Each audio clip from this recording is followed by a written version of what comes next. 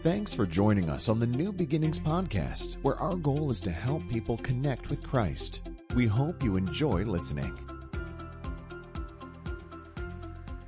Welcome. This is week one of a brand new series. If you have not been here, we literally went through, we had a great summer. We went through the book of Joshua. We did actually a study on the 10 Commandments. We just did a series called Reasonable Doubt.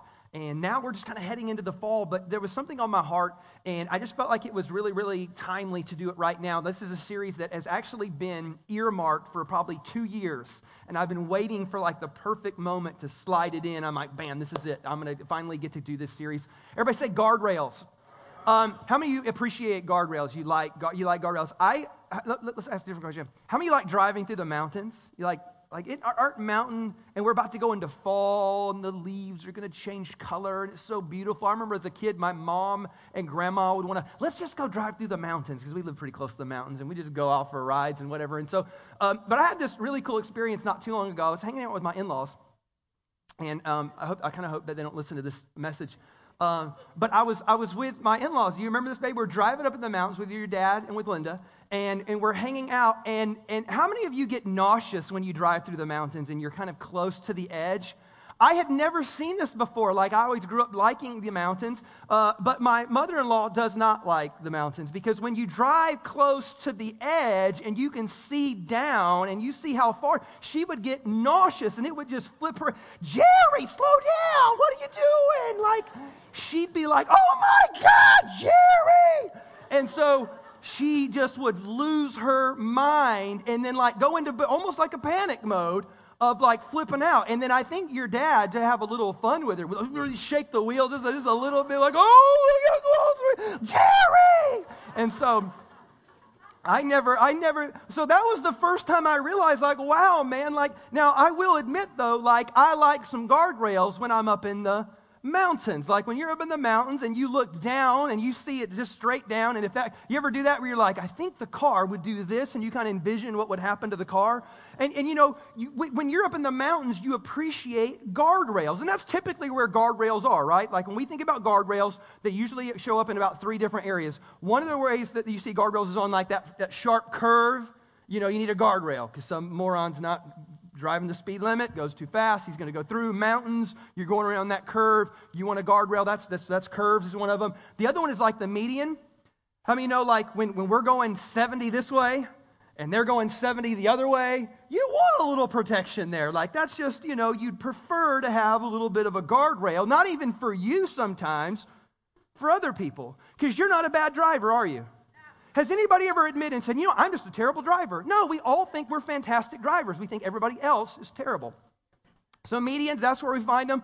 Or what's the other area? Bridges. Like when you're going over a bridge, you have this kind of, you know, thing there to keep you, because when you're over a bridge, you're clearly high up in the air, usually over water or something maybe, and you want a guardrail. And so a guardrail, just for practical terms and purposes, we'll define it. A guardrail is just a system of fences designed to keep vehicles from straying into dangerous or off-limit areas. So we're all on the same page. Everybody knows what a guardrail is, right? And nobody, like, because here's one of the things about guardrails that when you think about them, guardrails are not actually in the danger zone, are they? Because that would be dumb. That would be pointless to put the guardrail in the danger zone. The guardrail's not in the danger zone, it's in the safe zone. It's to prevent you from getting into the danger zone, right? So you got to put it in a safe, because technically you could drive there and be okay. You could, but you're just getting closer and closer to the danger. And the idea is this, if you're taking notes for skin and we're talking about guardrails, is that the damage done by hitting a guardrail is minor when compared to what you would have hit had it not been there. You ever driven Highway 17 like you're going to Santa Cruz? Man, is that thing banged up or what? When you look at that center median guardrail, it's like, man, because everybody wants to fly through 17. It's so curvy, and that thing is just gashed all up. But, we would say it's better to have a gash than to die. You're right? I mean, I guess that's that. It'd be better to have a gash than to have a head-on collision or to fall off the cliff or anything like that. It'd be better to like have a gash than to fall off the bridge into the water. We all admit that. And so what I want to get you to see is this, is that guardrails serve an incredible purpose in our normal, natural lives, but, everybody say, What I want to do is over the next few weeks is talk to you about how they actually serve a purpose in your personal lives. So I don't want just a physical guardrail for when you're driving. I want to hopefully over these few weeks establish personal guardrails in your personal life and your situation on the different arenas of life so that you don't fall into crazy land. So you don't fall out and make a mess of your life, totally blow it, totally mess everything up, totally throw everything down the drain. And here's the other thing that we'll see about guardrails too, is that guardrails direct and protect, don't they? I mean, isn't that the point?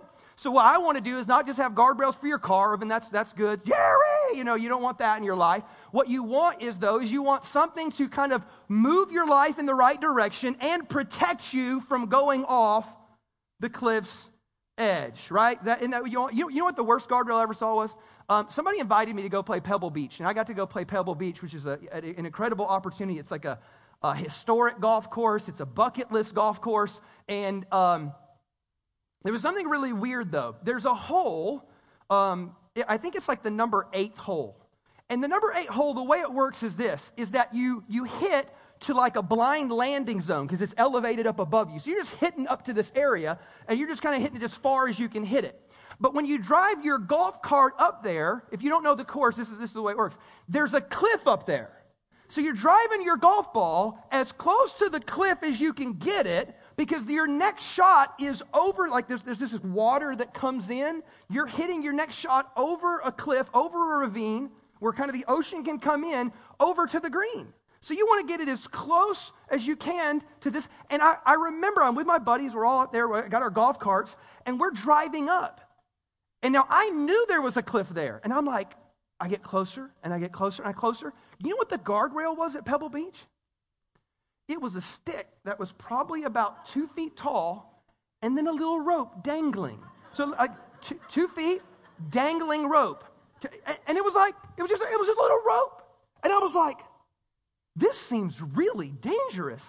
Like, golfers aren't the sharpest people in the world. Sometimes we're not paying attention. Sometimes we're angry. We're not totally focused all the time. And I walked up to the edge of this cliff, and it's like, I don't know, it feels like 60, 70, 80 feet in the air. And it's straight down and a bunch of rocks underneath. Like, you're going to die. And I'm like, in between me and death, you got a stick and a rope. Like, and my point is this, is that sometimes in life, there are really, really good guardrails, right? And then there's some pathetic guardrails that really don't do anything or work for your life. Can I get an amen? Because here's why. If I talk to you today and over the next few weeks about setting personal guardrails in your life, here's what you need to know. I just need to prepare you before we even get into it. Is that when you start to establish guardrails in your life, people might pick at you a little bit. Like if you go to work and you establish some personal guardrails and some personal boundaries about what you will and won't do or what ethical boundaries you will and won't cross, they're going to look at you and think you're kind of square. They're going to look at you and think you're kind of weird. If I start talking to you about having like boundaries or guardrails when it comes to you and your sexual purity, I mean, people at school, people around you, they're going to think you're a square, that you're a fuddy-duddy, you're all these things, because here's what you need to know. Culture does not celebrate guardrails. You ever notice this? Now, but we know this though. They love to kick you as soon as you go over the cliff's edge though, don't they? So it's like, hey, guardrails, you're a nerd, you're a square, you're a fuddy-duddy, you're a religious person for having guardrails. But watch, as soon as you make a mess of your life, they're quick to throw you under the bus. Just look at the media and look at how they treat people that are celebrities or sports people or whatever. It's like they'll go along in their lives, and as soon as they make a major mistake, they will immediately just crush those people. Why? Because when people fall off the edge, we don't mind beating them up and crushing them. But at the same time, we make fun of them for having guardrails. You're in kind of a no-win situation. So I want to prepare you for that. And here's the other thing too. I just want you to get in your mind how culture thinks about guardrails. Because when I talk about guardrails, I'm not talking about culture's guardrails, because they don't have real guardrails. Like a real guardrail is like metal and wood, and you hit it, or cement, you hit it and you're bouncing back. Does that make sense? Culture's guardrails is a stick and a rope. You can hit it, but you're still going over. Does that make sense? So let me give you some example, just so you know what I'm talking about here, so we're all on the same page. We're not even getting into the Bible just yet. I'll get there in just a second. But like this is a guardrail type idea. But again, the cultural mode of guardrail, like when it comes to like alcohol. Think about what does the culture communicate to you when it talks about alcohol? Drink responsibly. Isn't that like, that's not a guardrail. That's a slogan. That's a suggestion. And then like, when do you know when you've crossed the line? Because my bet is that as soon as you've crossed the line, you're already irresponsible. We're talking about sexual purity. Like in cultural terms, like having a guardrail would be like, hey, wait until you're ready. Well, the problem with that is that's not a guardrail. Well, how do I know when I'm ready? Are you ready? Every teenage boy I've ever met was ready. I'm ready. You ready? And you get a teenage girl with a teenage boy, they're both ready. Immediately, they're ready. Like that, it's just, I feel ready. You feel ready? As a parent, you're going to go to your kids and like, do you feel ready? Well, I don't know. Maybe I'll know in the moment. It's not a guardrail. It's a thought, and it's not even a good one. Here's another one, like parents, here's another thought. Like, hey, here's the cultural suggestion. Hey, talk to your kids about drugs. That's not a guardrail. That's a step. It's not a guardrail. That's not going to prevent anything necessarily. It's just a step. It's just something that you do. Here's another one when we talk about money. Hey, you know what? Consolidate your debts. That's not a guardrail. That's what you do after you're in debt. That didn't prevent you from getting into debt. That's what you do after you're in debt. That's a rope and a stick. Maybe. There's no cement there. There's no concrete. There's no steel. There's no metal. There's nothing there. So when I talk about guardrails, I'm talking about something that as you get close to it, as you bump up against it, it gets your attention. As you bump up to it, you're like, whoa, whoa, whoa. I put it this way. I want you to establish something in your personal life that when you bump up against it, something in your conscience goes off. Something inside of you says, whoa, whoa, whoa, and now I'm too far. Whoa, whoa, whoa, now I can tell I'm getting close to it's not that you're in danger, it's that you're getting too close to where danger might eventually be. And what I want you to do is to establish something in your conscience that you bump up next to, and it alerts you or it warns you. And here's why. Anybody with any age to them, so like, anybody with any age to them would be cheering me on right now, because we're always, your deepest regrets in life came because at some point you went over the edge and there was no guardrail to prevent you. Like so like this is to help you, this is to set you up for success, this is to bless you. I'm probably not going to get like a lot of amens, except for maybe the older crowd that you're like, yeah, you're right, you tell them younger people, and it's always whatever's 10 years younger than you. That's all that really is. But here's the deal. So we're going to talk about guardrails, and the Bible's full of this stuff. As a matter of fact, when you look at the book of Proverbs, the Proverbs is full of these ideas and wisdom literature and these wisdom ideas on how to prevent your life from being over a cliff. It's full of guardrails. The New Testament has them too. Jesus has them when he talks. The Apostle Paul has one that's really, really good. So if you have your Bible, go to Ephesians chapter 5. Really cool set of verses. I'm only going to read like 3 or 4 verses, but it's a set of verses where Paul is talking to the church of Ephesus. So if you don't know, Paul was a traveling missionary, theologian, philosopher. He wrote these books. He didn't consider it the Bible when he wrote it. They were just letters when he wrote it. We later looked and said, no, these are divinely inspired books that line up with the teachings of Jesus and on and on and on. And so, but when he was traveling, he would go to a city, start a church, gather a group of people, but then later he would write them a letter because he couldn't get back there. It was harder to travel back then, so he couldn't get back to him, so he would write to him. And when he was writing in the book of Ephesus, the chapter 5 really is him giving a bunch of things that are good and bad in terms of living for Jesus. So he's like, hey, be careful about this, and be careful, and don't do this, and don't do this, and don't do this. And that's sometimes the way we see the Bible is a bunch of do's and don'ts, and that's not a really, really fair portrayal of what the scripture teaches. But he's given a bunch of stuff about like sexual immorality or just morality in general, a bunch of things. And you got to remember, the Ephesian culture was incredibly like 2 things. Number 1, just morally corrupt, and then 2, incredibly sexual.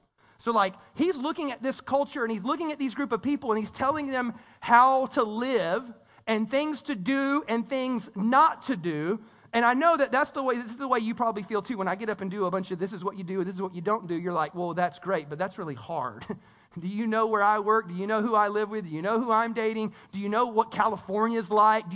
That's the kickback you give me. Todd, do you really know? You work at a church, you're surrounded by Christians, it's not that hard for you. I, on the other hand, I live in Sodom and Gomorrah. So, whatever you feel like, this is probably the way the Ephesians felt like when Paul gave them a bunch of do's and don'ts. It's like, okay, great. So what he does is, he does something so brilliant. At this end of do's and don'ts, what he begins to do is kind of like give you some wisdom on how to apply that stuff. And he introduces an idea. Everybody say guardrails. So let's dive in. Ephesians chapter 5, and this is what he says. He says, be careful then. Everybody say then. Then is in relation to all that stuff he just told you not to do. So he's like, in light of like living sexually pure and moral and doing the right thing and being godly in your life and in your choices, in light of that, be careful then how you live. And what he was saying was this, and we're going to walk through each piece of it. He said, be careful. Like, be thoughtful, be intentional how you live. And the word live there, really, the real word is walk. So if you got like a New King James version of the Bible, it's be careful how you walk. That's the literal translation of it. And he's saying, hey, you need to know that life is a journey. You're walking on a path, and you need to be thoughtful and intentional how you walk. And here's why. How many of you have dogs? You got dogs? Wow, holy smokes. We have a real dog community here. I have 2 dogs, and if you're a dog owner, you know exactly what I'm talking about, because we all live in California, and we have small backyards, right? So we have a 10 by 10 plot of grass that we call a backyard, and that's where our dogs go outside to handle their business, right? You tracking with me here? I know this is not the prettiest illustration, but it's true. Is that when we have a group of people coming to our house, we're like, hey, kids, go clean up the backyard, go run poop patrol. We've got company coming over. But if you come over impromptu, if you just show up to hang out and say hi or whatever, and then you go into the backyard, you know what I'm going to tell you? Hey, be careful. Marley and Roxy have been in the backyard. Be careful then how you walk. And anybody knows, because when you go into that backyard, which is a 10 by 10 foot square of grass that you call a backyard, there are only so many places that you can step, and you're always like doing one of these. And then if you are married to my wife, anytime you come back in, she's like, check your feet before you get on that carpet. Because she don't want to sting clean them carpets again, so you got to be checking your feet. And so this is what the Apostle Paul's saying. He's like, hey, you need to be careful, be thoughtful, be intentional. You don't just walk around my backyard. You will end up with poo on your shoe if you just nilly-willy walking around in my backyard. If you're going to walk around in my backyard, bless God, you are careful, thoughtful, intentional. You are choosing which patches of grass, because you don't got that many to choose from. Depending on how, because I have a teenager that does poop patrol, right? It's like Russian roulette back there. You don't know if he actually did it. You don't know when he did it. And you don't even know if he did a good job when he did it.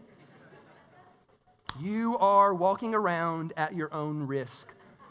And that's what the Apostle Paul is saying. Be careful then how you walk. Look around, look ahead, look at your steps before you take the step. It's not like, oh, and you hear squish. Oh, crap. No. It's before you take a step, you look around. There was a lot to be said for those 7 words. So he says this, be careful then how you live, not as unwise, but as wise, making the most of every opportunity. The other way that they say this, like in the New King James or different version of the Bible says, redeeming the time. For the days are evil is what we're going to see next. Redeeming the time. And this is where we're talking about, depending on what age you are, do you do this? When you're in your 20s, you look back at your teenage years and you're like, I was so dumb. Thank God I'm so wise now. Right? And then what you don't know is that one day you're going to be in your 30s and you'll look back at your 20-year-old self and you're going to say, I was so dumb. Thank God, now I'm so wise. And then what you're going to, I assume, I'm almost there, you're going to get into your 40s and you're just going to do the same. Do you get into your 40s and do the same thing? Does it ever stop? Okay, good. So I thought I was right, but I had to check. But my point is that the Apostle Paul's saying, you want to live wise, not unwise. That way you can make the most of every opportunity. You can make the most of every decade. You can make the most of every year. You can redeem the time, and that's how you do it. Like you need to hear this. This is so big. You've got to be careful that you don't live your life only learning from your own experience. Like that's a really, really poor way to live life. There are lots of people that say stuff like, I've got 20 years of experience, 30 years of experience, and they can talk about everything they learned from their mistakes. And it is smart to learn from your mistakes. Don't get me wrong there. Can we all get an amen there? It's smart to learn. But man, I'm telling you what's brilliant is learning from other people's mistakes and gleaning from the wisdom that is already available to you if you will just surrender to it. Like if you'll just humble yourself and say, hey, look, I'm not there where they were. I haven't done what they did. I haven't seen what they've seen. Look, this Bible, just so you know, a couple thousand years old worth of incredible insight and wisdom into how you do life. He said, hey, the way you redeem the time is through gleaning from wisdom. Not just learning from your own dumb mistakes, but gleaning from the wisdom of other people who did it right and sometimes did it wrong and have lived to pass on that wisdom to you. Everybody say, okay. I'm preaching better than your amen. I just want to throw that out there. So he says this. He goes, not as unwise, but as wise, making the most of every opportunity, because the days are evil. Now, I know this is what you kind of can think about, is you can kind of think like, well, they didn't have to deal with what we have to deal with. He said this 2,000 years ago. 2,000 years ago, before technology existed, before a bunch of new temptations and new things to get ourselves into trouble with. He goes, it's all said, the days are evil. This was an incredibly immoral and perverse culture. And he goes, it's like walking around in somebody's backyard. There's little landmines everywhere. You need to be careful because the days are evil. I remember this past summer, I got to go to Utah and go on a big hiking trip. Now, Mount Zion is in like the southwest corner of Utah. Anybody ever been to Mount Zion or Zion National Park or whatever it's called? Yeah, it's beautiful. But you got to drive through the desert to get there. Just heads up. You may want to fly. If not, you're driving through a desert to get there. And then when you get there, it's just so different than like South Carolina mountains, so different from that. Even different than like the mountains we have over here. It's just so different. And when we're there, they tell, because I'm with other people. Because I'm not a hiker, I just go with hikers and I do hikey things. So I'm hiking with these other people that know what they're doing and travel and go places, and they've already scouted this place out. They've already been there before, and there's this one trail, and it's called Angel's Landing. Doesn't that sound beautiful? Like, hey, where are you going? Angel's Landing. It's the most beautiful place. It's where angels land. It sounds majestic. And what they don't tell me is that when we get up, by the way, we're going up these huge steep embankments, there are no guardrails. There's no guard. And this is the safe place where there's a big carved out trail. But later they get to this other place, like, hey, you see that? And we're literally having to, like, 2 feet that way, there's a cliff that goes straight down. 2 feet that way, there's a cliff that goes straight down. There's no guardrails. Somebody put a thing in the middle that you can hold on to, but there's no guardrails. And they tell me after I'm already up here, hey, 6 people died here this year, by the way, be careful. It was like, hey, the days are evil. There's a cliff that way. There's a cliff over here. There's cliffs all around. The days are evil. I just want you to know, it wasn't Angel's Landing. It was more like Satan skydiving. It was like you're thousands of feet in the air. What Paul was saying is, he goes, life is like Angel's Landing or Satan skydiving or whatever you want to call it. That's what life is like. It's just dangerous. And when there is danger that is on this side and that side, what you need, because you're going to see this in a second. This is where he goes is so brilliant. He said, you need guardrails. He goes, that there's this idea of wisdom. Redeeming the time. Now, this is where he goes here. Next verse says this. Therefore, meaning in light of what we've been talking about, therefore, don't be foolish, but understand what the Lord's will is. Now, if I know you, like I know you, we all want God's blessing in our life. And to do that, we want to know God's will. So that's one of the big questions that all Christians ask is, hey, what's God's will for my life? Because I know that's the sweet spot. That's better. That's where blessing, success, that's where hope is, joy is, meaning is. That's where all that stuff. What's God's will for my life? You want God to bless your life. Can I get a what? Yeah, okay. So So here's what he's saying, though. He's saying that there's a direct correlation between wisdom and the will of God.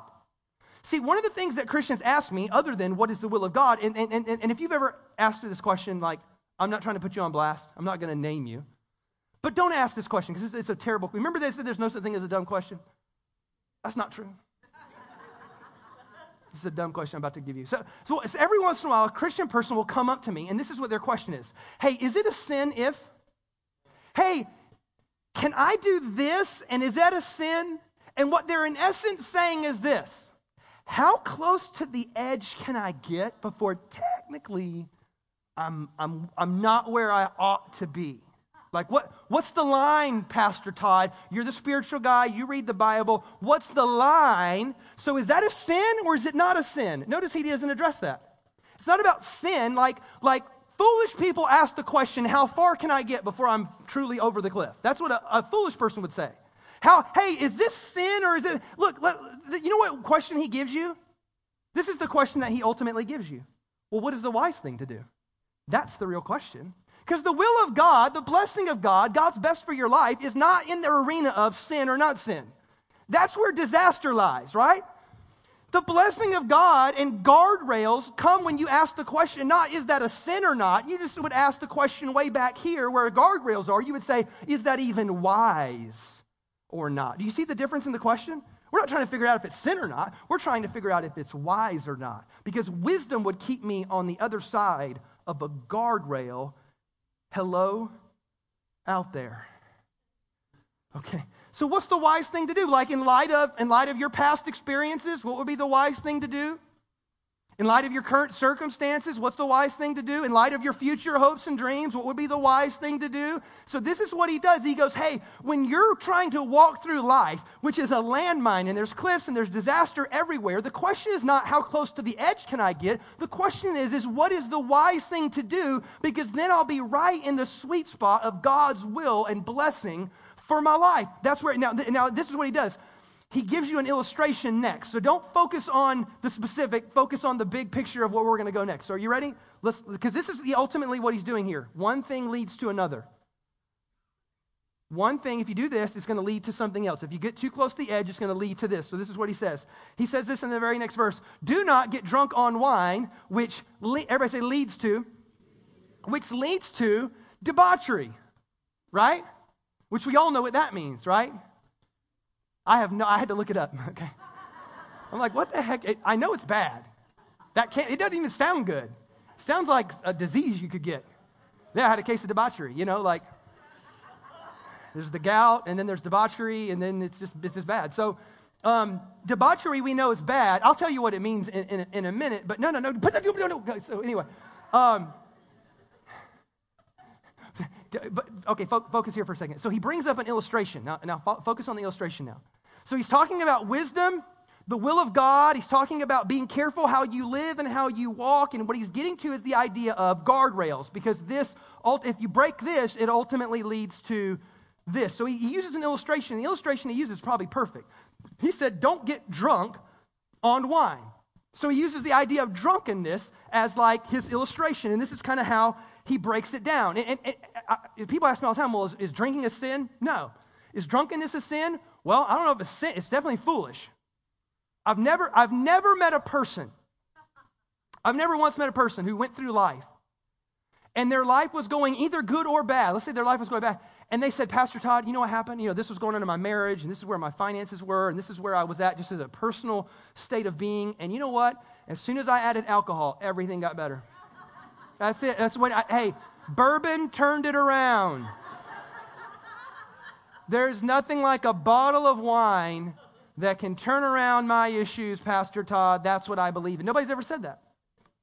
As a matter of fact, many of us, if we're honest, we know that drunkenness led to incredible pain, regret, addiction. You had a friend, you had a family member, you had a loved one, you had somebody that you cared about. And see, the idea is that drunkenness is foolish because what drunkenness leads to, right, cause and effect, what it leads to is this weird thing called debauchery. Now, this is debauchery. Now we can put it on the screen. Debauchery is just simply this. It's extreme indulgence that results in a loss of control. And we know that's true about drunkenness, right? Because you lose control. You lose your inhibitions. You lose your sense of like what's right and wrong. You lose your sense of morality. You lose your sense of conviction. You lose motor skills, right? You lose good vision. You lose good sense. You lose all kinds of things. Like you end up with incredible regrets the more drunk that you get, right? Whether it's the way you're going to feel the next morning or the decisions that you make in the moment, the tattoo you woke up with, whatever your issue was, you know that drunkenness led you to some level of being out of control. And just so you know, this isn't like, again, this is an illustration that he's using, but like you could use this with alcohol.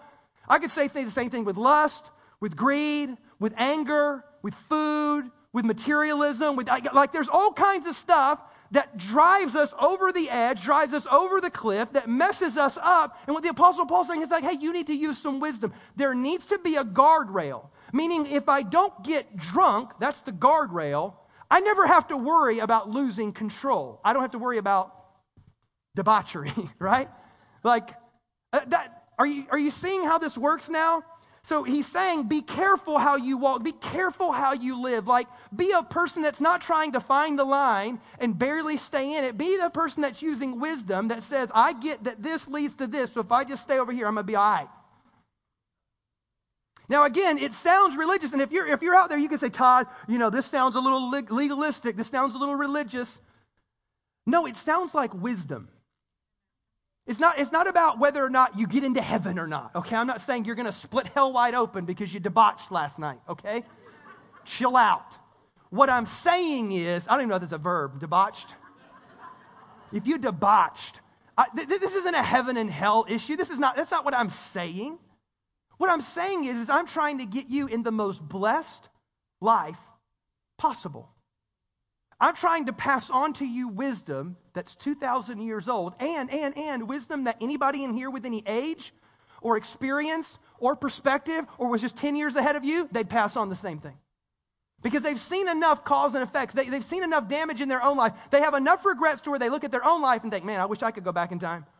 If I knew then what I knew now, if I could go back and slap my 20-year-old self in the face, if I could go have a good conversation with my 30-year-old self, if I could, hey, right before you started dating that guy, if I could just go swoop back in and just give you a pep talk, before you started doing whatever it was that you were doing that drove you out of bounds, you would. You would go back and redeem the time because you recognize now that the days were evil. And if you would have just had some guardrails in place, you'd be happier, you'd be more blessed. Your life would be in a better place right now had it only been for a guardrail. So now this is what he does next, last verse, and we're going to be done here. He says this, he goes, don't be drunk with wine, which leads to debauchery. Instead, so he's giving you the contrast, instead, be filled with the Spirit, which is interesting because we're talking really about control, aren't we? Debauchery leads to your having lost control. And what he's saying is this, what I would rather you do, I want you to surrender control. I just want you to surrender control to God. That's where I want you to lose control. If you lose control, it's not to alcohol, it's not to greed, it's not to lust, it's not to any of those things. I want you to lose your control, if anything, to God's Spirit. Because this is what it is. When you become a Christ follower, when you put your faith in Jesus, there's a unseen, supernatural transaction that takes place. And many times we're completely unaware of it. But when we put our faith in Jesus, the Bible says that the Holy Spirit begins to dwell within us. And this is why when you become a Christian, do you remember like the first months and years, maybe you were a brand new Christian, and all of a sudden stuff that you used to do, you'd go to do, and be like, whoa, that doesn't feel right anymore. Something in your conscience would go off inside of you. Some type of warning system would go off inside of you. What was that? That was the Holy Spirit at work within you. As a matter of fact, I have a car. I don't know if I have like a newer car now. Like my old car was like 15 years old or something like that. So I have a newer car now, and my newer car has newer technology in it. You know what I'm talking about? So in the newer technology, you put that bad boy in reverse. You got a little camera, right? And then when you start to back up, if you got the sensors in it, when your bumper gets close to hitting something, what happens? Beep, beep, beep, beep, beep, beep, beep, beep, and it's annoying. It's obnoxious. It's and you just hit that brake because you're like, oh, dear God, no. Because you don't want to pay for that. And so anyway, you don't want to have to leave a note and have to cross that moral boundary, right? So my point is that, like, in essence, that's what the Holy Spirit becomes in our lives. It becomes a warning system. When we have a legitimate guardrail in our life, Not the sin. We all know when we're in sin. We all know when we fell off the cliff. We all know when disaster hit. We're talking about the guardrail, that when we bump up against something that's just unwise or unhealthy or not good for us, that's unwise, something ought to go bing, bing, bing, bing, bing, bing, bing, bing, bing. It ought to bother our conscience. Now, here's the problem, though. This is just my experience. Maybe yours is different. In my experience, the Holy Spirit never yells at me. It's never a loud, ba, ba, ba, ba, ba, ba, ba. It's never a, Jerry! It's never. Don't you wish the Holy Spirit would do that? Todd! What are you doing? But the Holy Spirit doesn't do that.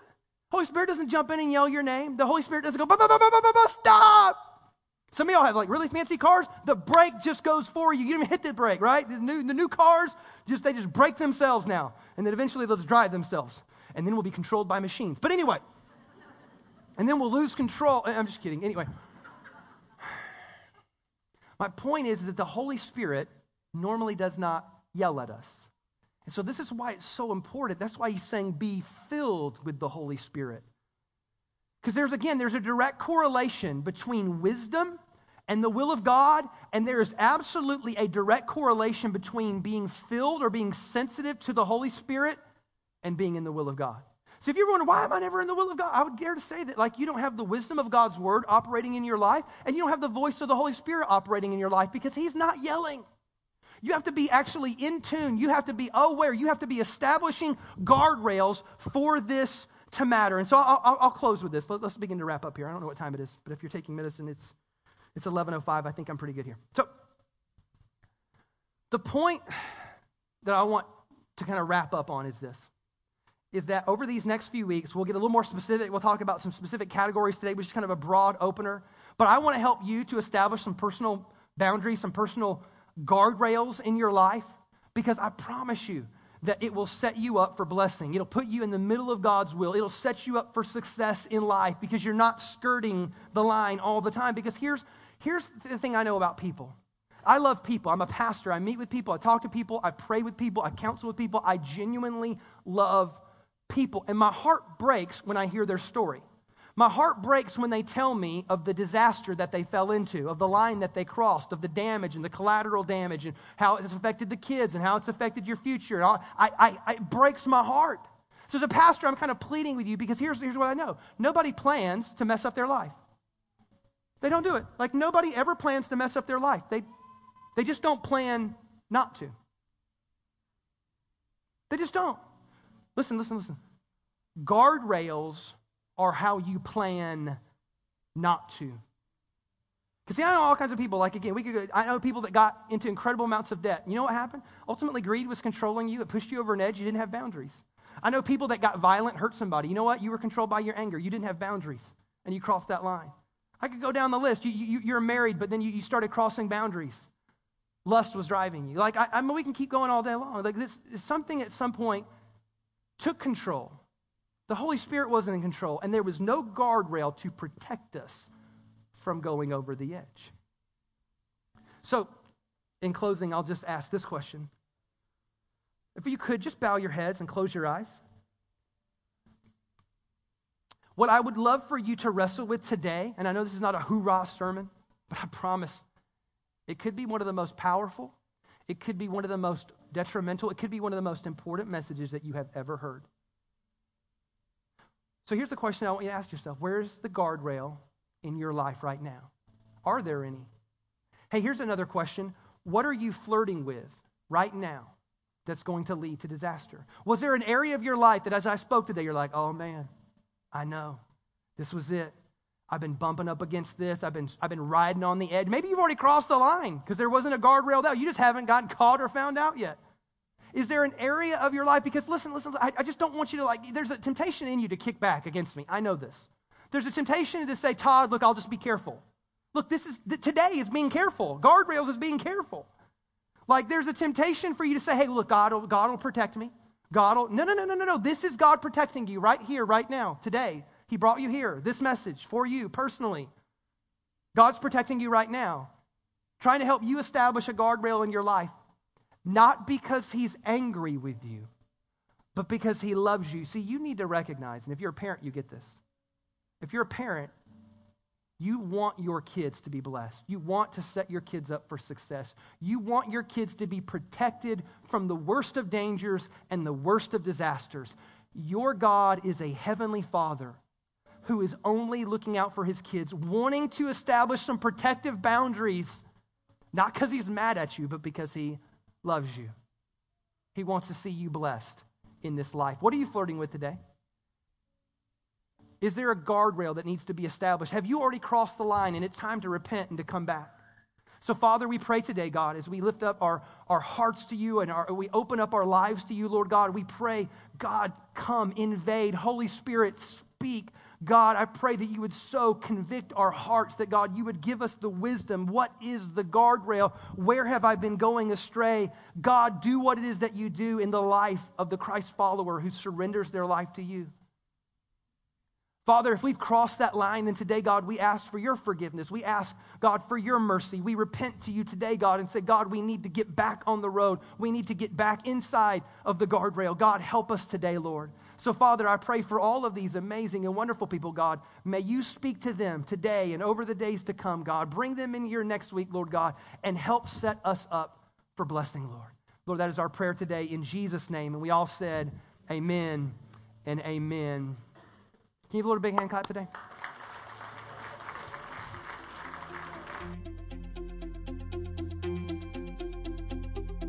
Thanks again for listening to the New Beginnings podcast. For more information on New Beginnings Church, please visit us online at nbchurch.tv.